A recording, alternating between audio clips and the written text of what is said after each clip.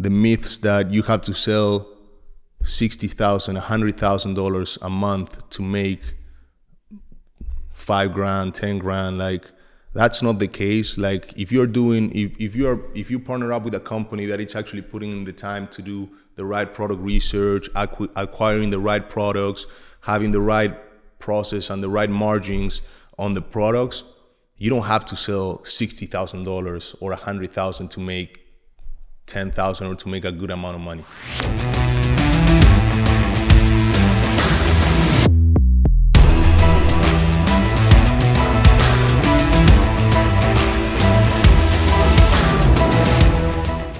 What's up, everybody? Welcome to another episode of E-commerce to Everyone. On today's episode, we're going to be busting some myths of our industry, and we're also going to go through some industry technicalities.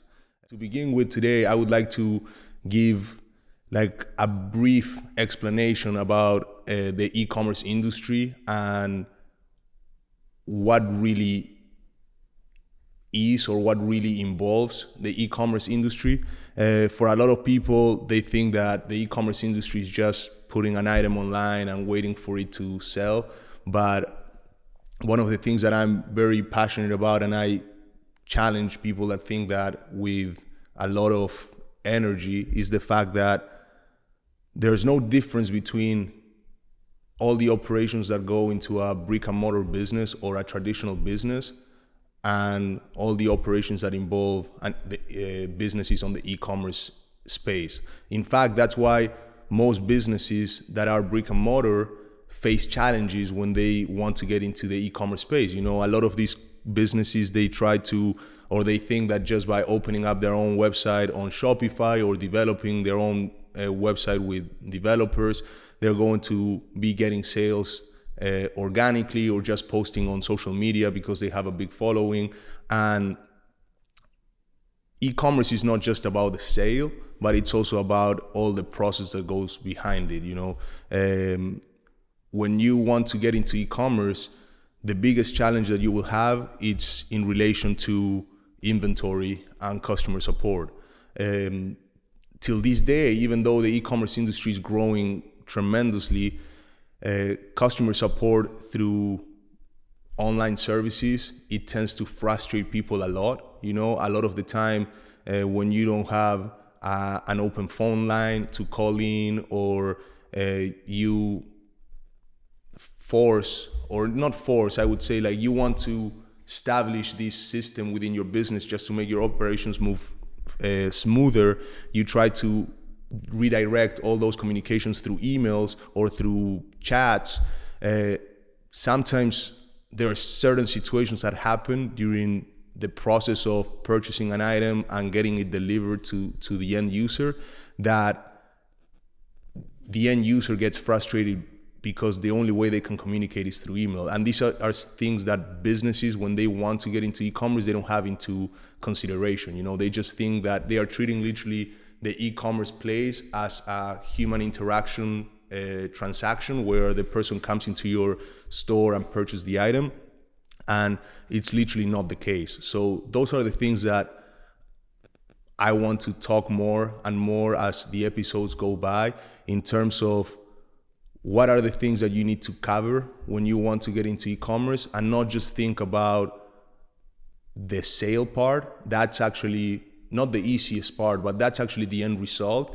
What you actually need to be focusing on is the process, from the moment somebody places the order to the moment you fulfill the order, how you track your inventory. Do you have that tracking system within your physical inventory and the inventory that you have on your website synchronized in a manner that every time you sell a unit online, that unit is taken out of your physical inventory, or are you doing that manually? Of course, the beautiful thing about e-commerce is that you can scale. You know, like, you don't have to start with the best systems right out of the gate. You don't have to have everything figured out. But if you don't think about those things and you just want to tackle it as something that is going to be only a plus for your business and not as a whole new department for your business, you're going to face a lot of difficulties. And that's actually why Amazon became so popular and why Amazon grew so much. Amazon as a platform facilitates sellers or businesses in many ways that if they would want to do it on their own, they would encounter a lot of these issues that we just discussed. From the first point that they solve is all the logistics side of things. You have the ability to do Amazon FBA, where you literally now you don't have to worry about fulfilling the inventory or keeping track of your inventory, because all you have to do is ship whatever quantity you want to ship into Amazon, and they will go ahead and process the orders for you. And their platform is so well developed that you can even see the reduction of your inventory live as orders go through. But also that comes with a cost, right? So again, solutions cost money, and that's where probably the most expensive side of Amazon as a seller comes through. When you want to leverage FBA, they tend to get pretty expensive. So that's something to have into consideration. Another thing that is good to mention about Amazon is that they actually are doing the hardest part for any business, or for not any business that wants to get into e-commerce, but for any business in general, which if I ask to any business owner that might be listening to us right now, or if you're thinking of starting a business, the biggest challenge that you will have is customer acquisition, right? And that's another beautiful thing about Amazon. That's why I'm so passionate about Amazon, and that's why we, as a company, we focus and specialize primarily on Amazon, because customer acquisition on Amazon, it's already there. Amazon is a platform that has, and I'm going to use Vlad here, he's behind the scenes, he's very camera shy, so we're not putting him on the camera, but he has a mic. I think that Amazon has 60 million views per hour. Correct me if I'm wrong. Hey everyone, I'm Vlad. I'm a part of ECI, and yes, you are absolutely right. It's about 60 million views per hour. Thank you very much, Vlad. And yeah, like that's the beautiful thing about it, like you are literally going into business without having to worry about, okay, who's going to view my product, who's going to find my product online, where if you start your own website, you start facing all these challenges. You start like having to worry about social media ads, Google ads, and all these different things that they have a very overhead cost, and it takes a long time for you to start seeing results, where on Amazon you can leverage their customer acquisition and start seeing results a lot quicker. After all that said, I'm going to, today's episode, we have a few segments, but before we go into the segments, I want to define for the audience what is Amazon automation, okay? And this actually will bring me on to the first segment of the episode, which is we're going to be busting myths of our industry out of everybody's radar. And the reason I'm saying that this question is going to bring me to the next one is because Amazon automation as a industry or as a service, it's linked to retail arbitrage. And what retail arbitrage is that you are utilizing retailers such as, can I mention them? Yes, right? It's not branded or anything. I mean, it's general knowledge. I can mention. Okay. Retailers like Walmart, Target, Home Depot, Lowe's, and any other retail that you can think about. They leverage those retailers' website and they use their inventory that they have posted on their website, and they go ahead and they list the same items that have margin to be made on Amazon at a higher price. And every time you get an order in on Amazon, they will go to the retailer's website, they will use your credit card, they will pay for the item, and then they will tell the retailer to ship the item directly to the end user, the buyer. That's not actually Amazon automation. And the reason I said that is because, as I told you on the first episode, we are here to sort of change the name, not the name, change the perception of the industry, or change the industry from within. And what it is, Amazon automation in our words, is literally automating an Amazon business, but doing all the process from A to C. And when it comes to product acquisition or product that we're going to sell on the stores, it's actually doing the right due diligence, finding the products on wholesalers, finding the product on brokers, finding the products on mass distributors, or even finding the product directly from the manufacturer or brand, okay? And that's literally what we see as Amazon automation, including, of course, the ongoing management of the store, where we handle customer questions, we handle store buyers' feedback on the store, we handle, which it's attached to what I just said, but we handle reviews for the items, we handle literally all the operations, even marketing on the store when it's needed, and we do all those processes in-house here in the US. So I guess that takes me to the first myth, Vlad, which is Amazon automation is not retail arbitrage. I kind of just destroy that myth, but do you have anything to add on that?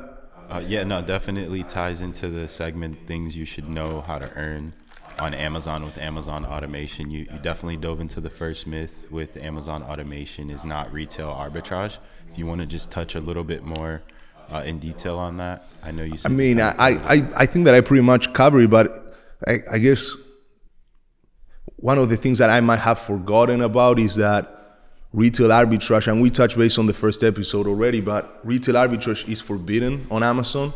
So that's another thing, like the whole industry is having this bad reputation, not because Amazon is hard or Amazon doesn't want third-party sellers, but actually because of the simple fact that all these companies in our space are not following policies and compliances that are enforced by Amazon, And one of the biggest things that caused this, of Amazon actually enforcing these policies a lot more now, was the pandemic, okay? Like before the pandemic, and for the ones that know me, you guys know my story on the industry. I was actually part of a company that was doing Amazon automation using or doing retail arbitrage. And the problem with that is that when the pandemic hit and all these retailers started getting or copying Amazon blueprint, okay, and they started actually caring about the end user knowing where the product was coming from, they started branding the fuck out of everything they do. So if you buy something from Walmart today, and you guys can do the test, you go to walmart.com, you buy something from there, you will get it on a blue box, okay? And imagine in the pandemic where people were at home, they had time on their schedule, they were not as busy as they are on a day-to-day nowadays. They buy something from Amazon, they get it on a Walmart box.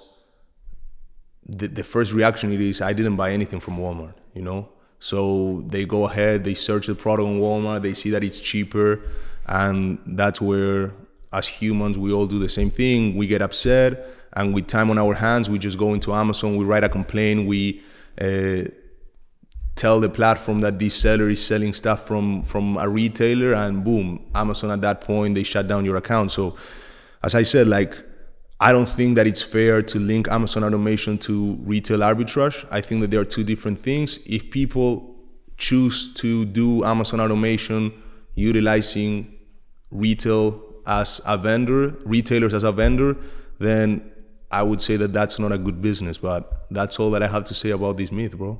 Yeah, absolutely. And when you do that, as you said, the store gets shut down, which actually ties it into the second myth, that there's no perfect Amazon store. Damn, you're a good connector, bro.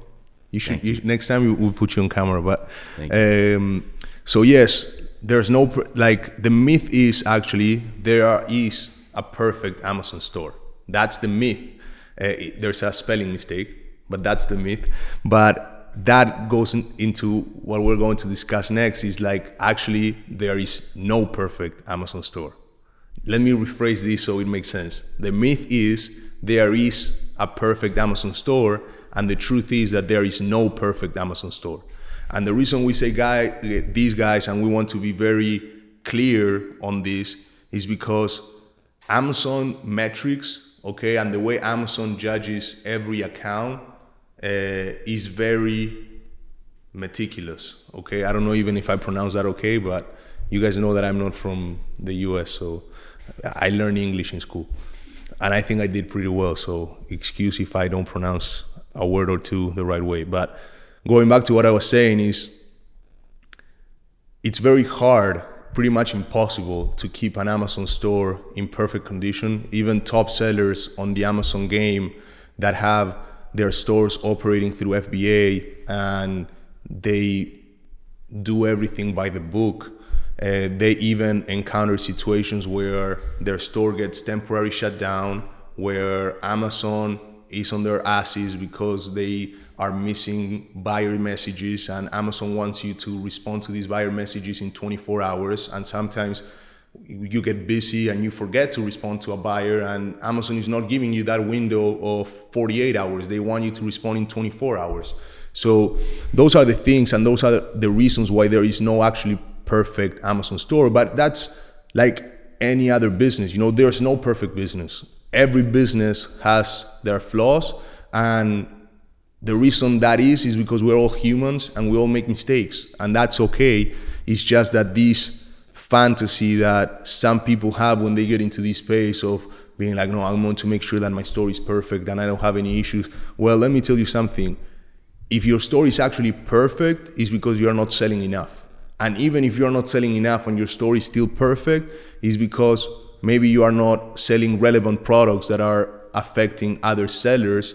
And the reason I said that is because even by the fact that there are sellers that will put fake complaints in your store, that will even affect your store. So literally, it's a no lands man. Like we have situations within our company that we are selling products that we have full rights to sell, and we get a complaint from another seller, and the listing gets shut down for a couple of days until we can get it back online. You know, like those are the things that we as a management company deal with on a day in and day out.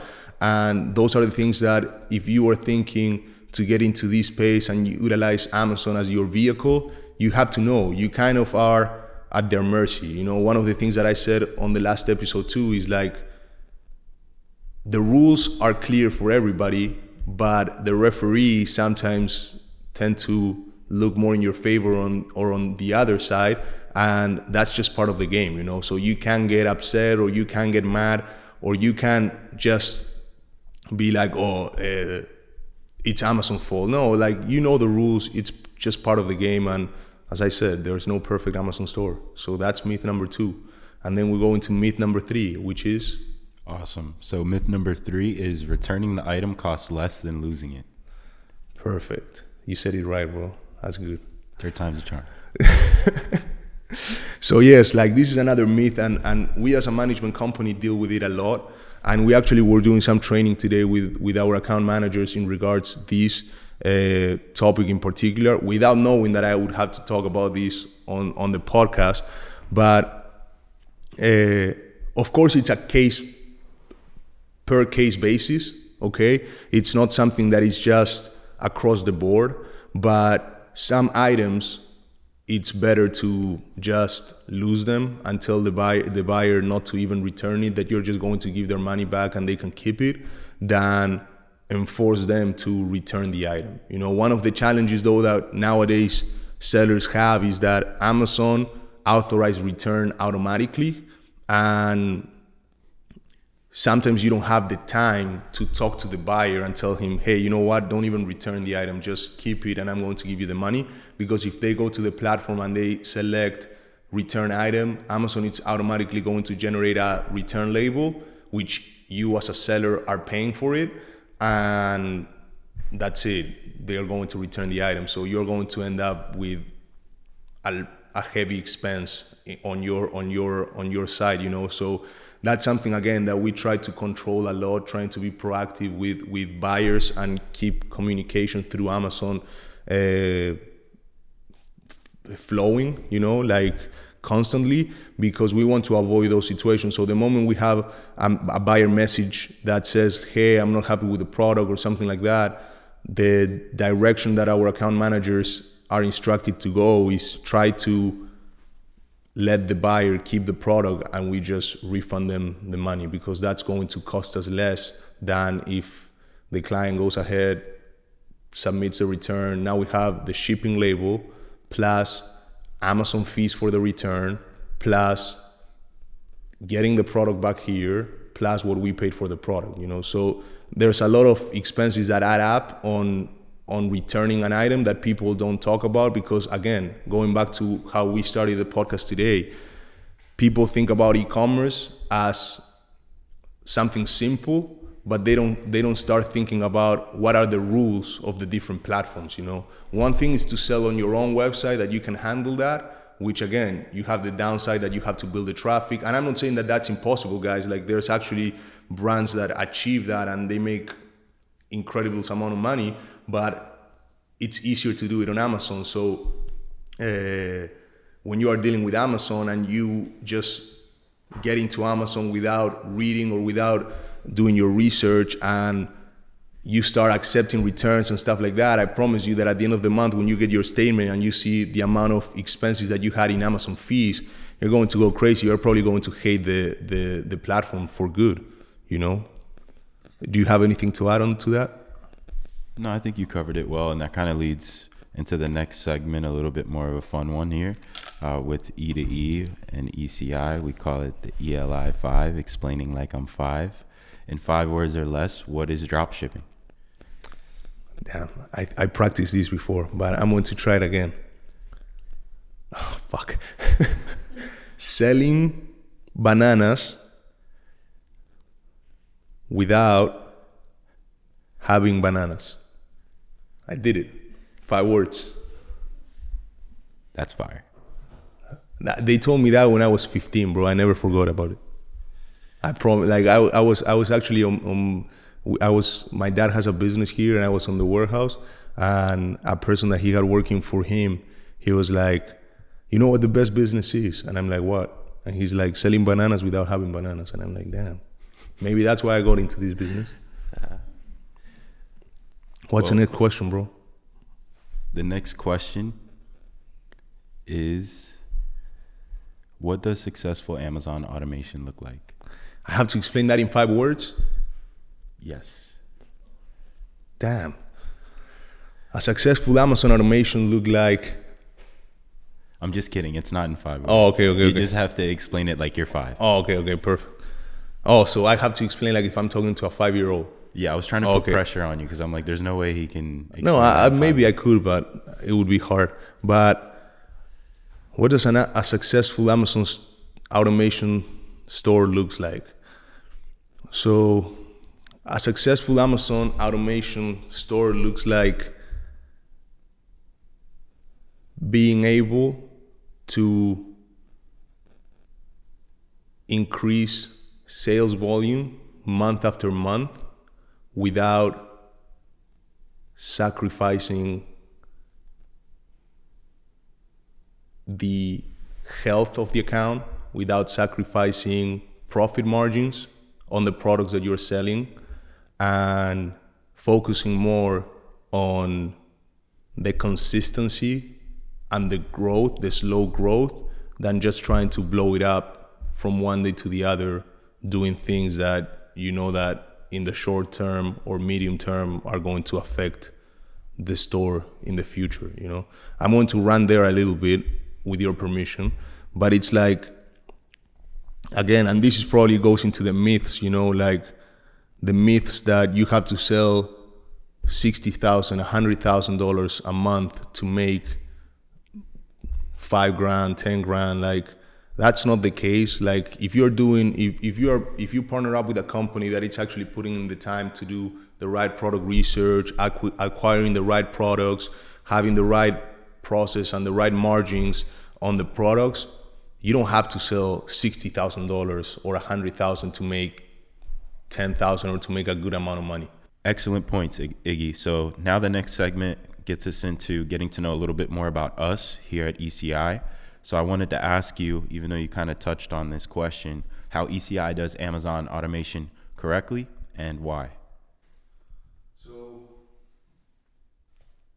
Why do we say that we do Amazon automation correctly? Is pretty much because we are taking all the necessary steps to build a long-term business and not just focus on the short-term side of things.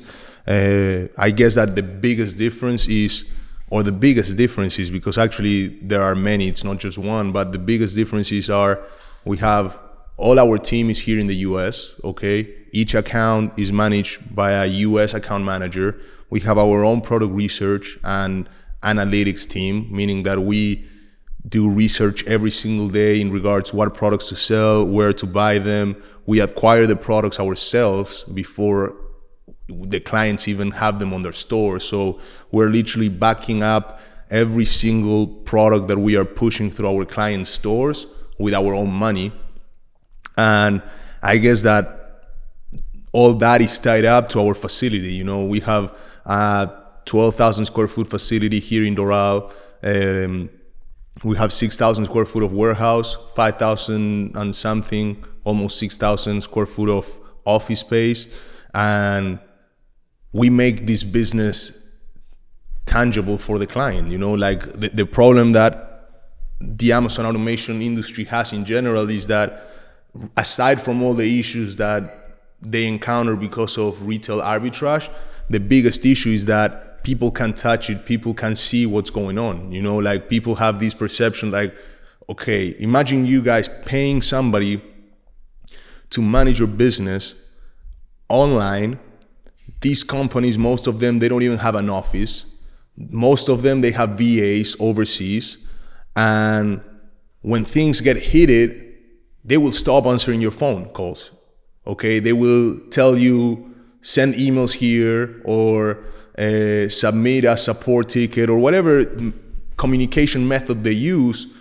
And I put myself on the investor's shoes, or not on the investor because it's not an investment, actually it's a service fee that you're paying, but I put myself on the client's shoes and it's like, dude, I want answers because I can't see what the fuck is going on. So I need to be able to talk to somebody and they are not getting the answers because they don't have the response, they don't have the answers because the company that is providing the service doesn't have the right tools and the right answers to give.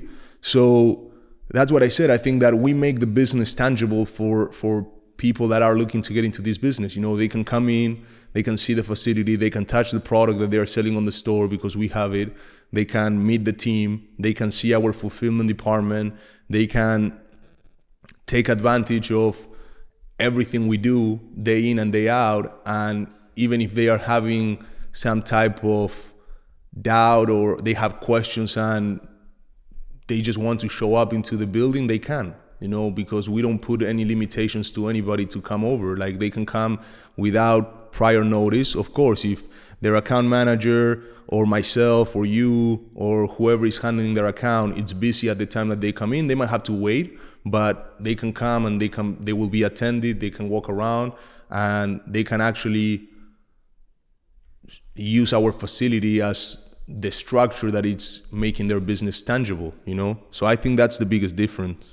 No, absolutely. And kind of tapping into that in regards to the facility, the warehouse, can you talk a little bit more about some of the different Amazon automation methods that we leverage for our business?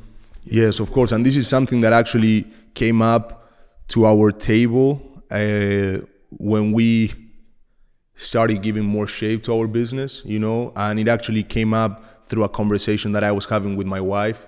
One day I was at home and I was like, can you send me a list of the products that you sell through your online business? Remind you, my wife, she has, between her business and her personal page, she has over 100,000 followers. And she sent me the list, and I'm not going to disclose her numbers out of respect, but she was selling a good amount, you know, decent for a business with that amount of following. But again, like, not every business has 100,000+ followers to leverage, you know, and she has a community that engages a lot with her, so she has support. And I literally took those products and I give it to my product research team and I told them to do an analysis of how much those items were selling on Amazon. And I think that the number was double the amount that Alana was selling. And I look up the brand that it's on Amazon, the company name and the brand that they were selling under those items, and I couldn't find it anywhere. Like, they don't exist in Google, they don't exist on social media, they are purely on Amazon. And that literally opened up my brain, and I'm like, damn, this company that has no followers, that people will not know them, who they are, is selling double the amount that my wife's business, who has a good amount of followings and a good brand, is selling on a month. But she's doing it on her own. And this company is actually leveraging, going back to what we were talking at the beginning, this company is leveraging the Amazon platform and the flow of customers that that platform brings to the table. And I was like, this is something that we can do now. So literally what we can do now for businesses that want to get into e-commerce, okay, and they don't want to deal with the hassle. I mean, I had multiple businesses in my life. Even though I'm young, I manage my family business. I had other businesses with prior partners. And the biggest challenge that you have when you want to get into e-commerce is that you can neglect, you know that the money is actually on e-commerce, that's the future, but you can neglect your actual sources of revenue. You know, if you are, for example, my family business, they are wholesalers, and when I got in, we wanted to get into e-commerce, and even though we knew that we can make way too much more money on e-commerce than doing what we were doing, how we were bringing the money at that time and until this day was wholesaling. So in order for me to start focusing my attention into e-commerce and actually leverage that e-commerce side of things, I would have to literally build a team, because I didn't have the time to do it myself. And I don't even, people that were already on my business didn't have the time either, because they were taking care of different things. So that's when, as I said, using Alana's feedback and product and my previous experience, I came to you and we were talking. I said, dude, we can offer this service to businesses that they want to get into e-commerce, but they might not know how. They don't want to deal with it, because as I said, it's not only posting the products online, there's a logistics side of things that you have to handle. And imagine if you're a wholesaler, you are used to shipping bulk orders. You are not used to shipping single orders. And that's a lot of fucking work. So we can do all that in-house. We have the warehouse, we have the softwares, we have the team.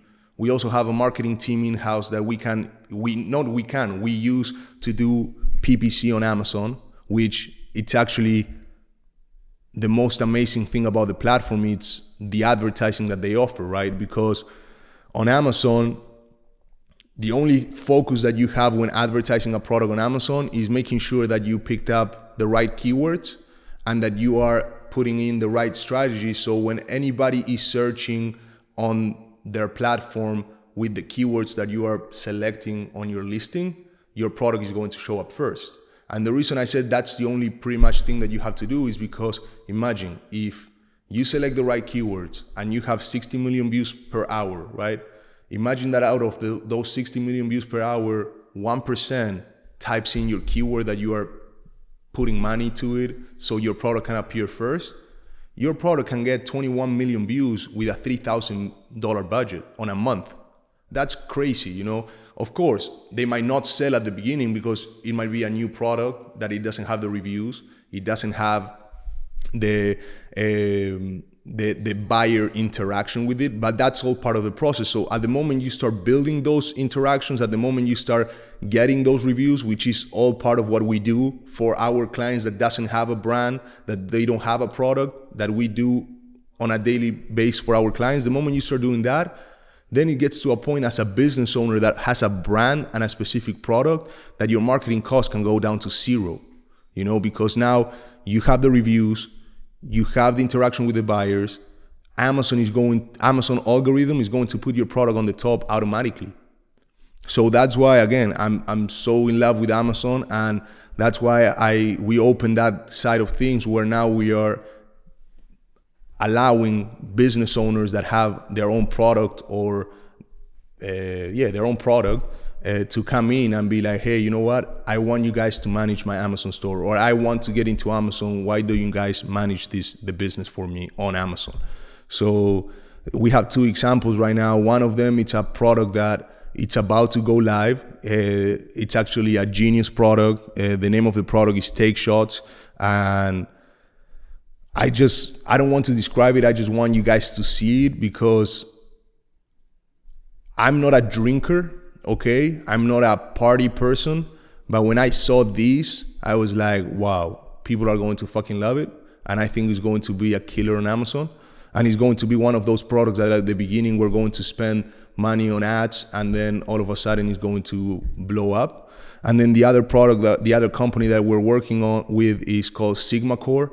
They are a ceramic coating product, and they have a good brand. They already sell to other businesses as wholesale, but they tried to get into Amazon and they left it because it was too much work behind it.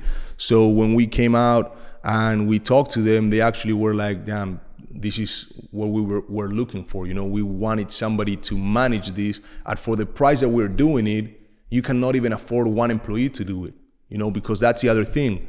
We are at a price range that it's not even a year's salary of an employee. And with that fee, you are getting access to a whole team, and you know that we are going to bust our asses, because the way we do our money is with the residual that we generate from those stores, you know. So at the end of the day, it's a win-win for both situations, because they know that if we don't perform, we're spending way more money than what they are spending, you know. So we need to generate those profits so we can get paid. And I think that's all for today, guys. Thank you for tuning in. If you guys want us to discuss any specific topic, please leave it on the comments. And I'm going to say this, it's kind of funny to say this, but I'm going to say, don't forget to subscribe, like, and what's the other one? And click on turn on notifications. Thank you so much, guys. Have a great day.